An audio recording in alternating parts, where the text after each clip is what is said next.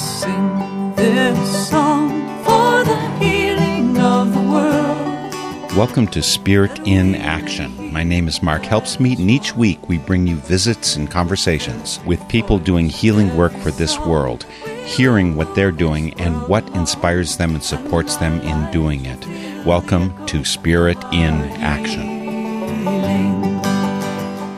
Reading the newsletter celebrating the 40th anniversary of the National War Tax Resistance Coordinating Committee, I found an old friend within. His name is Carl Meyer, and he has been a deep-thinking and a devoted practicing advocate for peace and justice since his mid-teens. His pioneering in war tax refusal and his enthusiastic and fearless advocacy of refusal of complicity with injustice, whether in war, in nuclear weapons, in environmental conditions, or in economics, has inspired legions of activists. Heavily influenced by the Catholic worker movement, but definitely going his own road, Carl is now in his mid-80s and is assembling his autobiography to pass his lessons on to others. Carl Meyer joins me today via Zoom from Nashville, Tennessee. Carl, I really appreciate that you chose to join me today for Spirit in Action. Well, I'm happy to be here. You're back from a stint of working as carpenter up in Chicago area, I think. How did that go? Great. It was a great vacation. I'm 85 years old. I'm still able to do it up to 9 hours a day, 5 days a week. And I'm working for customers, some of whom go way back into the mid-1980s. And I have many friends from 40 years of nonviolent peace activism and social justice activism in Chicago before I moved to Nashville, Tennessee, to be warmer and to do urban agriculture, urban gardening in 1997, 25 years ago. And I've been going up to Chicago almost every year except the 2 pandemic years and the one fall that I was in prison and wasn't allowed to go up there, federal prison.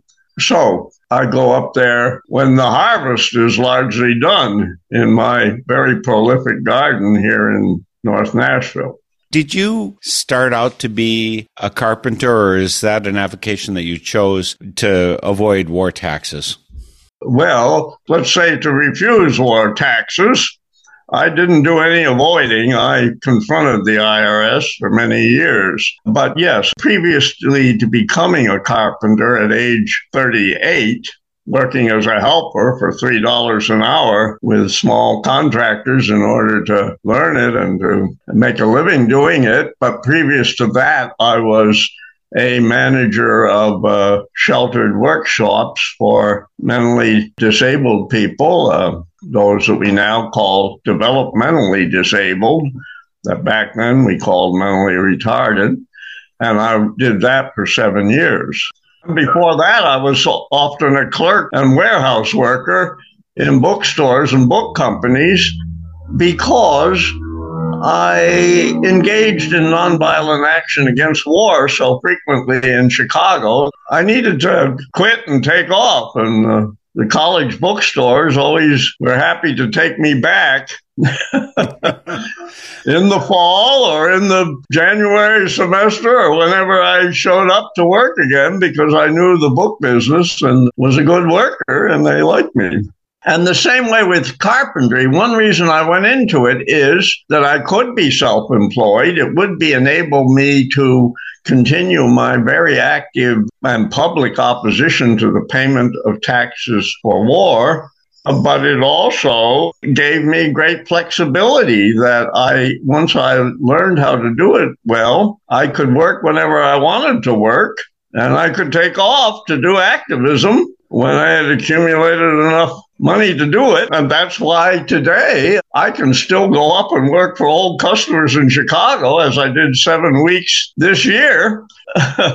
They used to wait for me all year to do repairs on their houses. People for whom I formerly did kitchens, bathrooms, decks, room additions. And are these customers people who are particularly also supporting you in your activism, or are they just people who know that you're a great worker? they like me. And in fact, nowadays, and since 1990, when I took a year off and built a really elegant motorhome with displays about nonviolence and peace, even people who are wealthy, lawyers and doctors and so on, don't seem to mind me driving those motorhomes with peace displays on them, nonviolent action displays, anti-war displays. My most recent van that I was up in Chicago with has a display about affordable housing, which is such a huge problem in our cities. So those who kept calling me back didn't mind me driving this moving display about peace in front of their houses and parking there for several days or up to a week, in and out all day long, getting tools, getting equipment. But some of the people, the National Lawyers Guild, which is a progressive lawyers organization that works on immigration issues and social justice issues. At one time, I had something like 7 clients who were members of the National Lawyers Guild. And did they also help protect you in court, or did you bother to go to court? I don't even know how you approached your struggles with the federal government over war taxes. Well, I have a record of about 50 or 60 arrests. I have a total of having served 2 years in prison, 3 federal sentences, 2 for trespassing at military bases, 1 essentially for my leadership in the war tax refusal movement during the Vietnam War, 9 months of a 2-year sentence on 2 misdemeanors, over about $500 in refused taxes. Meanwhile, or very near that time, Governor Otto Kerner and judge of the 7th Circuit Federal Court of Appeals got, I think, only a year in prison for avoiding $80,000 in taxes on $160,000. And the judge who sent me to prison for 2 years on 2 misdemeanor counts, maximum to be served consecutively over 5. He testified as a character witness at Judge Kerner's trial. So that kind of tells you how it works. Also, it was around the time that Spiro Agnew, the vice president, was going to prison for evasion of taxes. And Richard Nixon had to pay taxes on something like $600,000 that he had evaded. So it's an insight into our judicial system. But in later years, I've represented myself quite effectively on First Amendment free speech issues, and I win about half of my cases. But the judiciary, the judges have somewhat changed. In Chicago, after the Vietnam War and that generation, judges of my generation and of the Vietnam War generation, which is about 10 years younger than I am, they began to become judges in Chicago courts, and they agreed with me about political issues. So even when they convicted me to keep the police happy, they would give me the lightest tap on the wrist that was possible as a penalty. For a lot of people, I certainly know for me, when I started in war tax resistance back in 1982, right after I got back from my service as Peace Corps in Africa, you were one of the people who was inspirational to me because you have decades long, many decades at this point, a witness against supporting war through taxes. And you are notable because I think of all of the people I've seen who've gone to prison for war tax resistance, you were sentenced, as you said, to 2 years, served 9 months. I assume that was for good behavior or something. You got out. No, I got out. The parole board released me, and I believe because they realized that giving a person who conscientiously and publicly refused to pay taxes because of opposition to the Vietnam War and to all war, that to give a person the maximum possible prison penalty on 2 misdemeanors, with the prosecutor saying that it was about $500. And at the time, by the way, I was running a Catholic worker shelter in my own home, sheltering homeless men, The FBI came to my house every couple of years back then to see if I would pay a $500 fine for trespassing at one of the first Atlas intercontinental missile bases being built in Nebraska. 6-month sentence for trespassing there in opposition to that intercontinental ballistic missile program. And my FBI files show that when I said that I couldn't afford to pay the taxes and wouldn't pay them if I could, they just made note of that and said, we'll report that to the U.S. Attorney's Office, and that was it. They were very cordial with me about it. In one FBI report, they commented on what poverty I was living in this shelter with homeless men. But I wanted to make a point that I call it war tax refusal rather than war tax resistance. And the distinction I make is this. I make a comparison to electricity. Copper resists the passage of electrical current, and that creates heat, and the heat creates light. When it heats certain copper or other metals to a heat that they glow and create light. I call it war tax refusal. Porcelain refuses the passage of electrical current. So I not only resisted taxes, I refused the payment of taxes. And one of the ways that I did that was becoming a worker as a carpenter, but also the method that I wrote about and pioneered that created a much larger movement of war tax refusal and resistance. And that was the method of claiming extra allowances, which the IRS regarded as illegal, on W-4 forms. And that method can still be used to prevent withholding of taxes from one's wages and salary. I didn't invent either of these methods, but I wrote about them for the Catholic Worker and for other periodicals in the peace movement. The refusal during the Vietnam War of the 10% excise tax on telephone service, which was specifically enacted in order to provide extra revenue for the Vietnam War, as the congressional record showed. So that would be talking about effective methods. And one of the things that I was inspired by you at that time in 1980s when I first got to know you was your enthusiasm and your positivism, the direction you were headed. What I'd like to do for our listeners for Spirit in Action today is to recap a little bit of your personal history, because what I really hope is that eventually your autobiography will be widely published.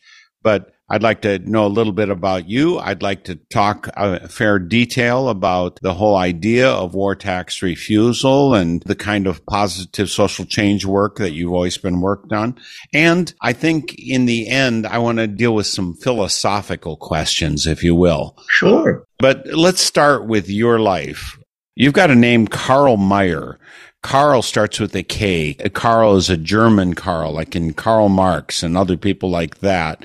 Am I correct in assuming that you've got some Germanic background? 3 grandparents of German heritage, 1 of French heritage, French Huguenot heritage, refugees from France before the American Revolution because of Catholic persecution of Protestants in France, many of whom then emigrated to Holland, to the Netherlands. And my French ancestors emigrated to the Carolinas before the American Revolutionary War. My German ancestors came from Germany in the mid-19th century. I believe that my German great-grandfather on my father's side came to the United States to avoid conscription into the Prussian army. And I think he came after the revolutions in Germany and Europe, the famous wave of 1848 revolutions, which mostly failed. My father was a forester. He was raised as a city boy, but he went to Pennsylvania State Forestry School, and he was a forester. We moved to Vermont while I was still a small boy. I don't remember living anywhere. And my father became county agent for the Soil Conservation Service of the Department of Agriculture in Bennington County, Vermont. So I was raised on the land in a small village in Vermont.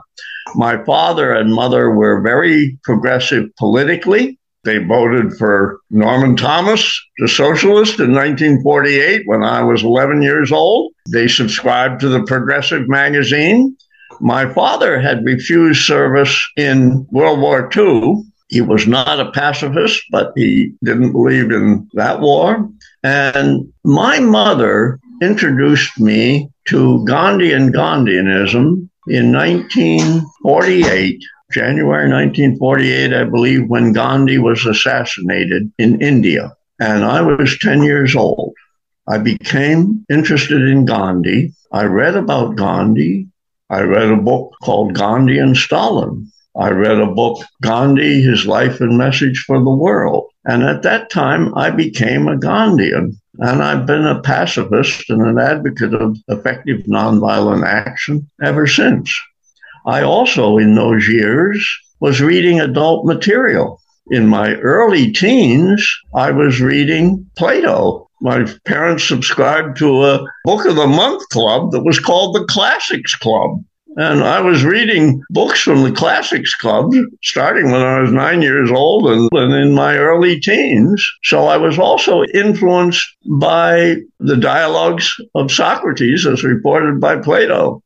So those were the early influences on my thinking. My first political action was writing to Secretary of State, General George C. Marshall, Harry Truman's Secretary of State. I think it was in 1948 when I was 10 years old, asking him to make sure that the atomic bomb was never used again. He didn't reply to me, but that's my background. Did you have a religious background as well? My parents were basically agnostic. My maternal grandmother, who lived upstairs with my father's mother and father and great aunt, who lived upstairs in our house in Vermont. We did a lot of gardening. We had 16 acres. My father made of our 16 acres a real arboretum. We planted many trees. We had berries. We had fruit. We had a large garden. And my father was very concerned about environmental issues way back then.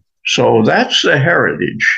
An interest in ending war, the abolition of war. I came to believe that the abolition of war was the most important issue for my lifetime, and that I was going to work on that when I was still a teenager. But I also understood the importance of a symbiotic relationship, symbiotic meaning you cooperate with nature and with the natural world, and that you respect the life of animals and plants, the whole web of life. So I had that influence also when I was a child. Which is a good point to remind folks that when you want to follow up with Carl Meier, his website is endwarlistentoearth.com. Exactly. endwarlistentoearth.com, and link is, of course, on northernspiritradio.org.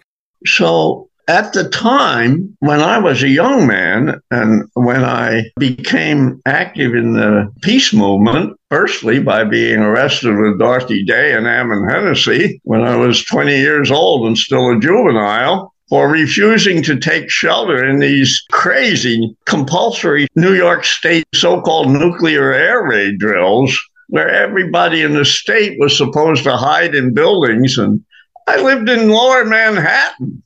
I was working for Barnes & Noble in the basement of Barnes & Noble's first store in the used college book department.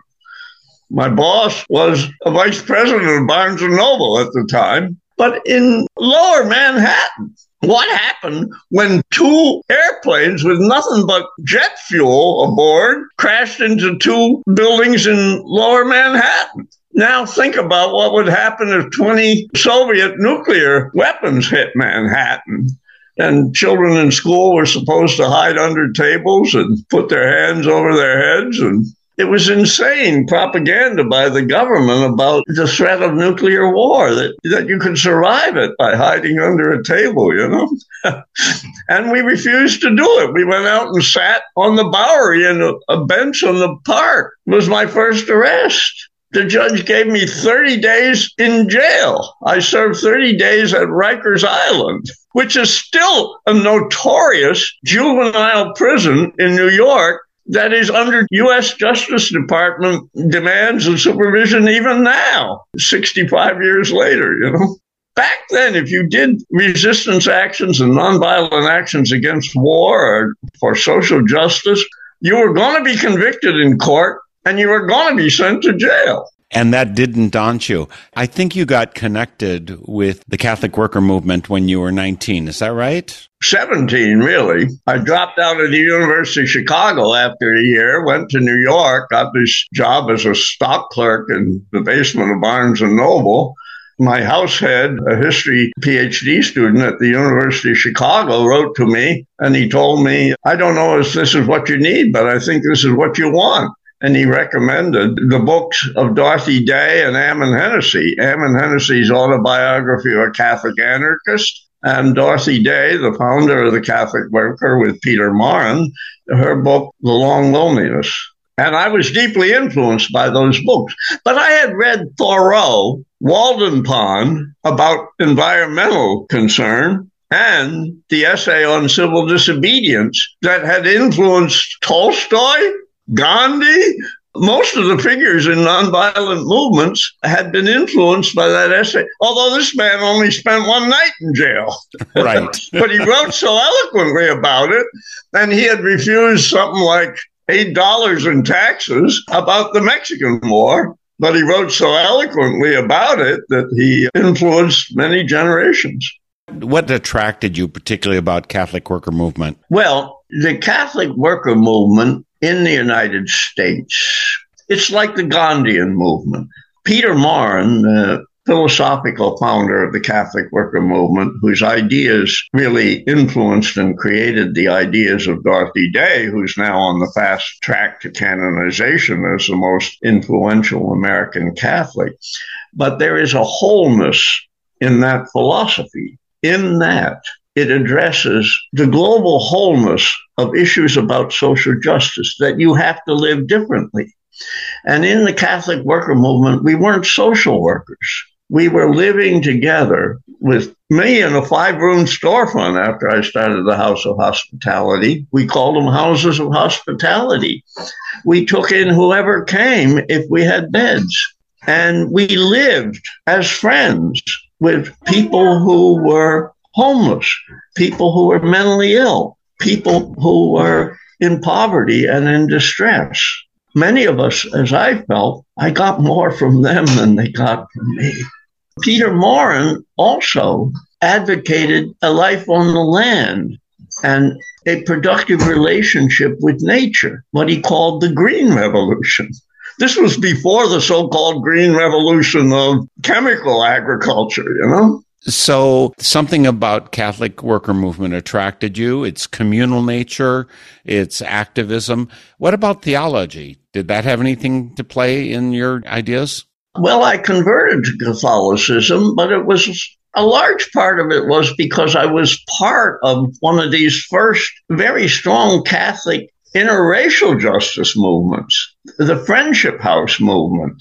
A refugee, Russian baroness, Catherine de Hewick, in the United States, in Harlem in the 1930s, created a movement that was kind of a sister movement. And by the way, both the Catholic worker movement and the Friendship House movement were movements that way back in the 1930s were fighting racism, were opposing racism, were working for a fully equal, just relationship between races in the United States. By the way, the Communist Party was also doing that in the 1930s. But at Friendship House in Washington, D.C., I found a community there, but I had a suasion toward Catholicism, and I don't practice or believe the theology of Catholicism anymore, but it's still my favorite religious story. I think it's just a story. It's a mythical and symbolic story. I compare it to acting in a play, but a play with a cast of something like 300 million people around the world or something like that, all sharing the same fictional story and acting in the same play. But the ideas of Jesus deeply influenced me. I don't call him Christ, Lord, or any other title than teacher, which is what his own followers called him, rabbi. I doubt that he ever claimed to be God or anything like that. But his teachings in the Sermon on the Mount and in the Gospels are very fine teachings. I disagree with some of them, but I disagree with some of the ideas of Gandhi also. And I disagree with some of the ideas of Dorothy Day. We have to do our own thinking, and it has to be honest. I think the fundamental principle of anything called spirituality or religion is you have to be honest about what you believe. With that, I want to remind folks that you are listening to Spirit in Action.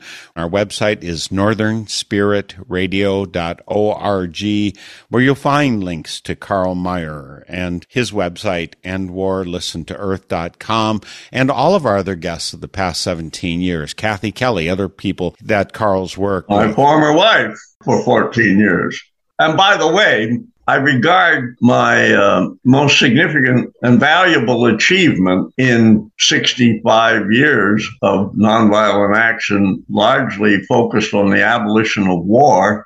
I think that my most valuable contribution was in mentoring Kathy Kelly, who took this a lot further than I was able to do. So you'll find that interview with Kathy Kelly, one of the times when she was speaking, when I was present, and many other great workers for the healing of this world on northernspiritradio.org. Please post a comment on these interviews after you listen to them, and please let us know what you're thinking and who we should be talking to. And there's also a place for you to support us with a donation.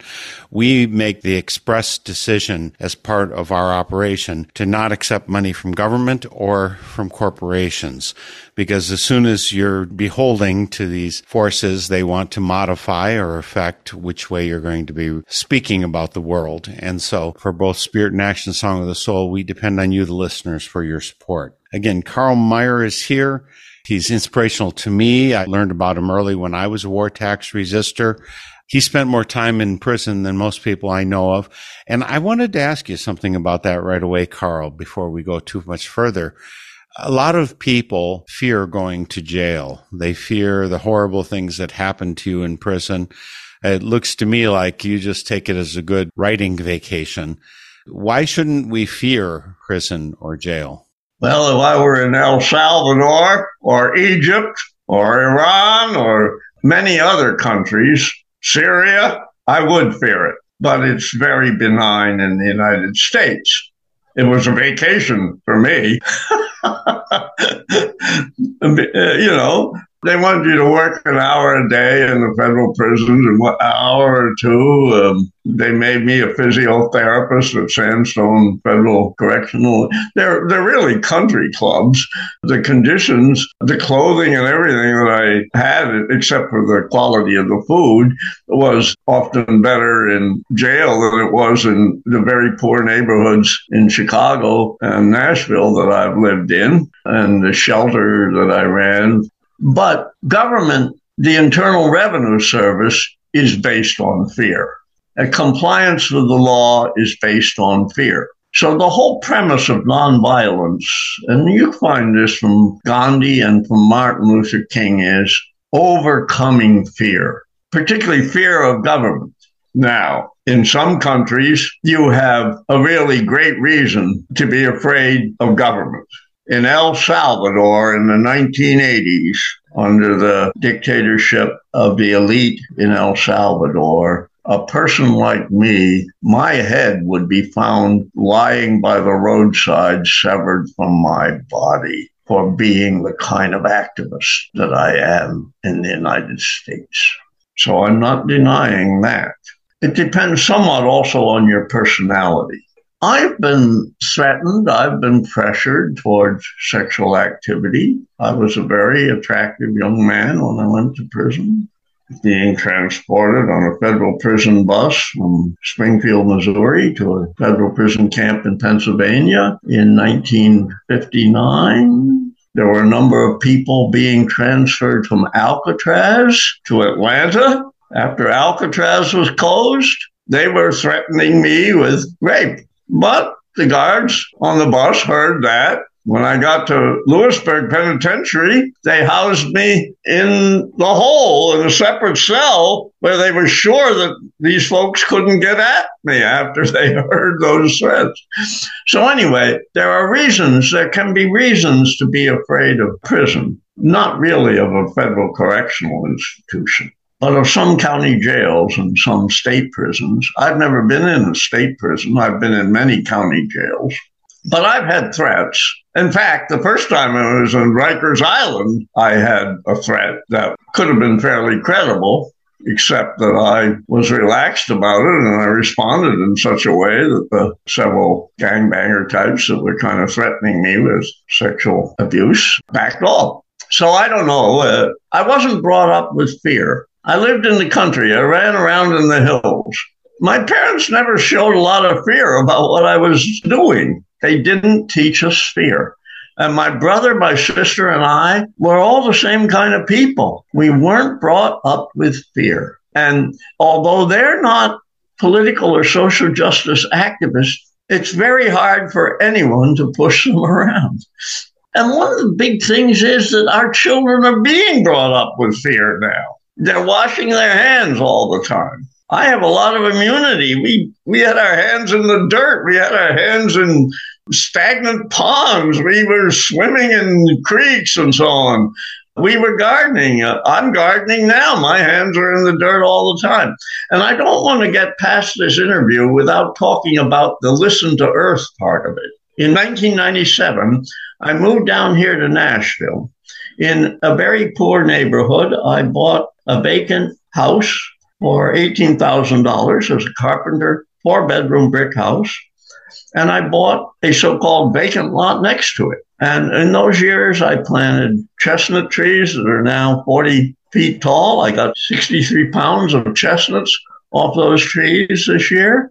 I raised maybe 80 to 90% of my own food. So to address the issue of climate and ecology, we have to live in a different way. And that's one of the reasons I'm doing this in Nashville, to model the use of, I'm in the inner city. I'm only 2 miles from the state capitol. I can walk down there or ride down there on my bicycle when I want to do some lobbying at the state or at the city government, which I do a lot of. But I'm raising that in my yard rather than mowing grass and then watering it so it grows faster and then mowing it again with gasoline. So I'm trying to model a different way of living in the world. And Gandhi had that idea, and Peter Morin, the spiritual and intellectual ideas behind the Catholic worker movement, had that idea also. A symbiotic relationship rather than a parasitic relationship with nature and our planet Earth. Reverence for Earth, I call it. Reverence for Earth. I wish we would all have that kind of reverence, and I think this would be a very different world. And I thank you for working for it. There is something that, when you were talking about prisons, jails, you talked about the difference between being in prison here in the United States versus maybe El Salvador or Iran or any of the other places where it could be much harsher. Egypt right now, even. All of those places are much worse. When we, and I talk about myself and you, refuse or resist war taxes, we end up also resisting paying taxes to the government in general. So I've definitely felt the criticism toward me of people saying, why aren't you supporting our government? Well, I'll tell you why. I'm not. The United States government has a lot of beneficial programs for people, but it's controlled by a corporate elite. Those of us who are pacifists and nonviolent activists are told that our freedoms are defended by people in the military. No, I defend the Constitution of the United States. I defend our freedoms. I defend by exercising the First Amendment freedoms that are in our Constitution and by defending them in court. Throughout my lifetime, in which around 50% of the discretionary income tax income of the United States government has been spent on military. And the United States military, in my lifetime, has not been defending our freedoms. It has been waging war in other countries and destroying the freedom of those countries, leaving those countries devastated. It'll take them decades to recover from the devastation of these wars. Vietnam, Iraq, Afghanistan, Libya, Syria, and now Ukraine are being destroyed when the United States, and if you want to have our world evolve in the direction of more benign governments, you have to stop taking military sides, often with rebels against an existing government, sometimes progressive rebels, sometimes oppressive rebels, where the U.S. helps to overthrow democratic socialist governments or tries to help a rebel movement in Syria or in Libya, but they don't succeed and they leave the country devastated. I'm reading this morning about the huge number of refugees and immigrants coming to European countries and to the United States, to more democratic and benign countries, because their own countries have been devastated and destroyed so much that they risk their lives to leave them. If you allow a country to live in peace and to evolve slowly, but the United States approach has been to take sides, provide military, either to a dictatorship or to a rebel movement, to provide military support, and the countries end up devastated. They are set back decades in their economic development. And in the modern world, if countries are allowed to develop economically, the United States should be using its influence in the United Nations Security Council and in cooperative institutions to always foster mediation, compromise, shared power in these countries. And I'm very distressed that there is no movement for reconciliation and mediation in the Ukraine war, because the Ukrainian people are suffering terribly and devastated, and there are hundreds of thousands or millions of refugees from Ukraine now, and it's going to take decades for them to rebuild, when there was an opportunity to negotiate neutrality for Ukraine. The neutrality that allowed Switzerland to develop economically, Sweden, other neutral countries that didn't get involved in internal civil wars and in wars among nations for centuries. So the best choice for the Ukraine would have been to accept the idea of neutrality, to agree that they would not put U.S. nuclear missiles a few miles from the Russian border. When the Soviet Union proposed to put short-range nuclear missiles 90 miles from the U.S. border in Cuba, the United States government said, we'll go to war over this. Back off. The Soviet Union was smart enough to back off. The United States doesn't feel any threat, and they're encouraging the continuation of a devastating war in Ukraine. And it's hurting Ukrainians first, Russians second, Western Europeans third. It's hurting people all over the world because they would not sit down and negotiate a peaceful solution that would meet the concerns of all parties. But we have no peace movement on the Ukrainian issue, hardly any now, in the United States. And the reason is this. In my lifetime, the elite establishment of Congress and corporate money, and both the Democratic and the Republican Party in this country, they, particularly the corporate elite, realized that they should get economic control of all the mass media of communication in the United States. So that's why you're reduced to creating a little podcast interview program with people like me. I don't think it's reduced to be able to talk to Carl Meyer. But look at your audience is not the audience of Fox News, ABC, NBC, Warner Communications, USA Today Network, McClatchy, all of these. What's the one that owns all the radio stations? The right winger? It used to be called Clear Channel, you mean? Yeah. Your network isn't that large. It doesn't reach as many people. Now, one of the reasons they're so tolerant of us in the United States is we are to them what a mosquito is to me, or what an ant is to an elephant.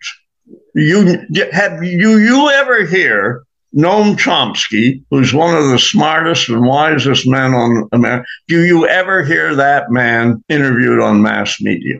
I don't. Well, one of the things I would mention about Ukraine that feels at least somewhat different to me, and this doesn't mean I support war or even that war, but it's very clear to me that Ukrainians themselves are opposing, just like Afghanistan was opposing when the Soviet Union wanted to control them. Or when the United States wanted to control them. Exactly. In this case, it's very clear that... No, it isn't that clear. You think it's clear because you're primarily hearing the Ukrainian side of it. Now, I totally understand why all the countries of Eastern Europe, the former countries that were states in the Soviet Union, and the countries that were communist-governed countries in Eastern Europe, the members of the Warsaw Pact, I totally understand why they want to come under the U.S. nuclear umbrella. I totally understand their point of view, but I don't think it's a good idea long range. Gorbachev and Yeltsin very much wanted to bring Russia first. Gorbachev allowed the secession or tolerated the secession of so many of these states from the Soviet Union. When some states tried to secede from the United States, what did Lincoln say? The Union, it must be preserved. The North went to civil war to prevent states of the United States from seceding. Gorbachev didn't use the Russian military to try to prevent those countries from seceding. They allowed the breakup of the empire. And then Gorbachev and Yeltsin wanted to bring Russia into the Western European economic, social, democratic structure. George H.W. Bush and Bill Clinton and little baby Bush, I call him, George W. Bush, and Obama and Biden pursued the program of pushing NATO right up against the Russian border. You have to understand that there was highly threatening to what remained of the Russian Empire or the Russian territory. You have to understand the point of view of your adversaries, and you have to talk with them. You have to have a relationship with them. But what our presidents since 1989 and our governments have done, well, I shouldn't call them ours, they're not mine, but those of the United States have done, is the Cold War had been ended. I'm nostalgic for Kissinger and Nixon because they were balance of power people on international affairs. Nixon and Kissinger made treaties to limit the nuclear threat with Brezhnev in the Soviet Union. Bush abrogated those treaties. Nixon, who built his whole career on accusing the Democrats of losing China to the communists, As soon as he was elected, he realized, let's have a peaceful, constructive relationship with China. And he's now a hero in China, because these people realized that the United States cannot and should not dominate the whole world. I'm against the Russian government. I'm against the Chinese government, the way it operates. But we cannot tell the whole world how to manage their internal affairs. We have to recognize their conceptions of their national interests. And we have to, right now, Biden is talking with Xi Jinping. These people restarted the Cold War. And who benefits from restarting the Cold War? Planet Earth is being destroyed. The peaceful development of all countries in a global network of mutual respect is being torn down. We have to get together on an international global level and cooperate to save the environment of our limited planet Earth, to use a great power influence in the United Nations and the influence of the United Nations to end civil wars, to mediate civil wars, to recognize the concerns of all the parties to civil wars and see what we can do. We need an international relations that allows the peaceful, progressive development. And listen, in my lifetime, I have seen tremendous social progress in the United States. I saw tremendous progress on racial issues. I saw tremendous progress on the equality of men and women. I saw tremendous progress on the freedom of people to practice their own innate sexuality. I saw progress on the actual practice and use of the rights guaranteed in the First Amendment, the Fourth Amendment on search and seizure in the United States in my lifetime. But it comes from peace and prosperity. And in the world today, where we have universal communication on the internet, the young people of every country, whether it's Iran, Russia, China, the young people are going to want to bring their countries toward a more progressive and beneficial structure. But it has to be done through peace, not through bombing and destroying countries all over the world.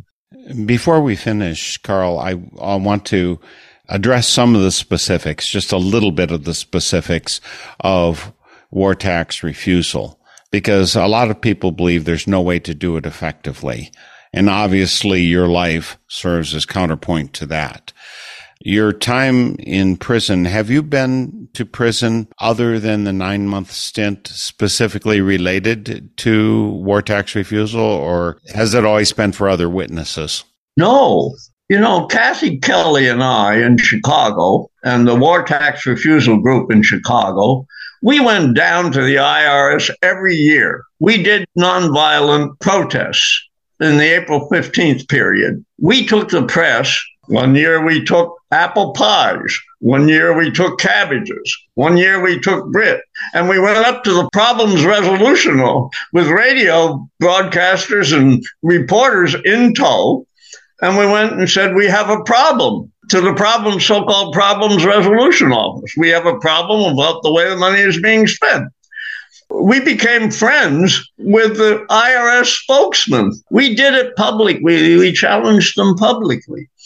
And when I was on parole for 15 months, the United States attorney subpoenaed me or called me to go down to the federal building to see if he could coerce me into paying the $1,000 fine and paying the back taxes. And I said no. They found that they couldn't intimidate me by prison. And nobody likes the IRS. That's why the Congress doesn't even want to give them the money they need for enforcement. So of all the things I've done in my lifetime, the actions that I got, from which I had the broadest public sympathy, the right-wing libertarian movements after the year that I filed 365 daily protest returns and was penalized $140,000 by the IRS, the right-wing libertarian movements were inviting me to write for their periodical and to speak at their gatherings about how to do tax refusal effectively. So I also want to mention I had a significant role in resistance to military conscription during the Vietnam War and in 1980 when Jimmy Carter and the Congress brought back registration for the military draft. I was arrested 7 times in 1980 for singing songs and at the sign-up tables in U.S. post offices in the federal building downtown. Are you a bad singer? Is that why you were arrested? No, if I know a song, I can sing it pretty well. I got an acquittal for singing in the post office. When the Federal Protective Service officer charged us with disorderly conduct. And I asked him in cross-examination, who made the complaint? Who was bothered? Oh, it was the manager of the post office. I said, is he here today as a witness? No. Do you have his complaint? Well, we have it on tape back at our office or whatever. Do you have that tape with you? No. Who was annoyed? There was no witness. Were you annoyed? Were you annoyed by our singing? No. The judge said, case dismissed. There was no evidence that anybody was annoyed by our singing. It sounds in so many ways as if you actually were able to convert situations that many people would have been trapped by their fears. You converted them into opportunities for joy and forward movement for the world. And Kathy Kelly and I and others among us, we made friends with any law enforcement officers. Kathy Kelly still goes down to the federal building because she does a lot of protests about the war in Afghanistan, Iraq, and so on, and Yemen. And when she used to go down there after I moved to Nashville, the sergeant in charge of the Federal Building Protective Police, who had written tickets for us and arrested us a number of times over draft registration and Central America protests in the 1980s, every time she comes out, Kathy, where's Carl? How's Carl doing? You need to form a personal relationship with your adversaries. You need to listen to their ideas. You need to see how you can come together with them. I'm all for it. You got my vote, and you've got my life serving in that purpose as well. You know, I can't take your vote because I have a criminal record so long that anytime I would run for public office, I would be smeared up against the law. Well, I'm sorry that we don't have more time. As you said, Carl, your autobiography as it currently stands is something like 505 pages. And I want to thank specifically NUTRAC, the National War Tax Resistance Coordinating Committee. And folks, that website for them is NWTRCC,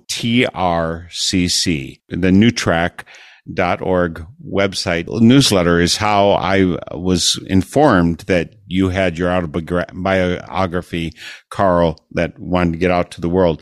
And folks, so I want to encourage you to track it down. Again, Carl's website is endwarlistentoearth.com and learn about his positively dazzling realism autobiography. I'm so thankful for your years of activism. I'm so thankful of your connection with the earth. And I'm so thankful for your carpentry, which is probably the only reason that Chicago is holding together at this point. Thank you so much for your work in all those areas and for joining me today for Spirit in Action. Thank you. And again, find Carl Meyer on endwarlistentoearth.com. Links on Northern Spirit Radio. We'll see you all next week for Spirit in Action. The theme music for this program is Turning of the World, performed by Sarah Thompson. Check out all things Spirit in Action on northernspiritradio.org. guests, links, stations, and a place for your feedback, suggestions, and support. Thanks for listening. I'm Mark Helpsmeet, and I hope you find deep roots to support you to grow steadily toward the light. This is Spirit in Action. With every voice, with every